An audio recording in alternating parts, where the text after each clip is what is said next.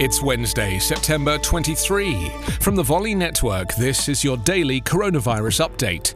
I'm Anthony Davis. The US has reached another tragic landmark in deaths from COVID-19, with more than 200,000 people now believed to have died because of the virus, according to data from Johns Hopkins University. The US has the most COVID-19 deaths in the world, ahead of other nations with high death tolls, including Brazil, India, and Mexico.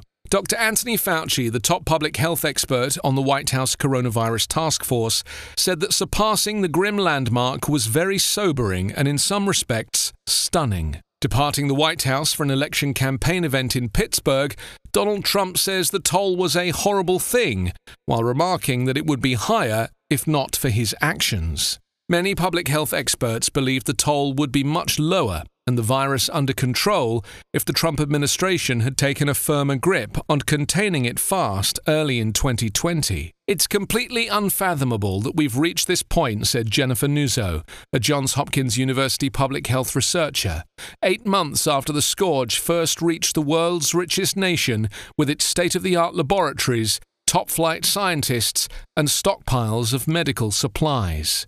The number of dead is equivalent to the population of Salt Lake City, and it is still climbing.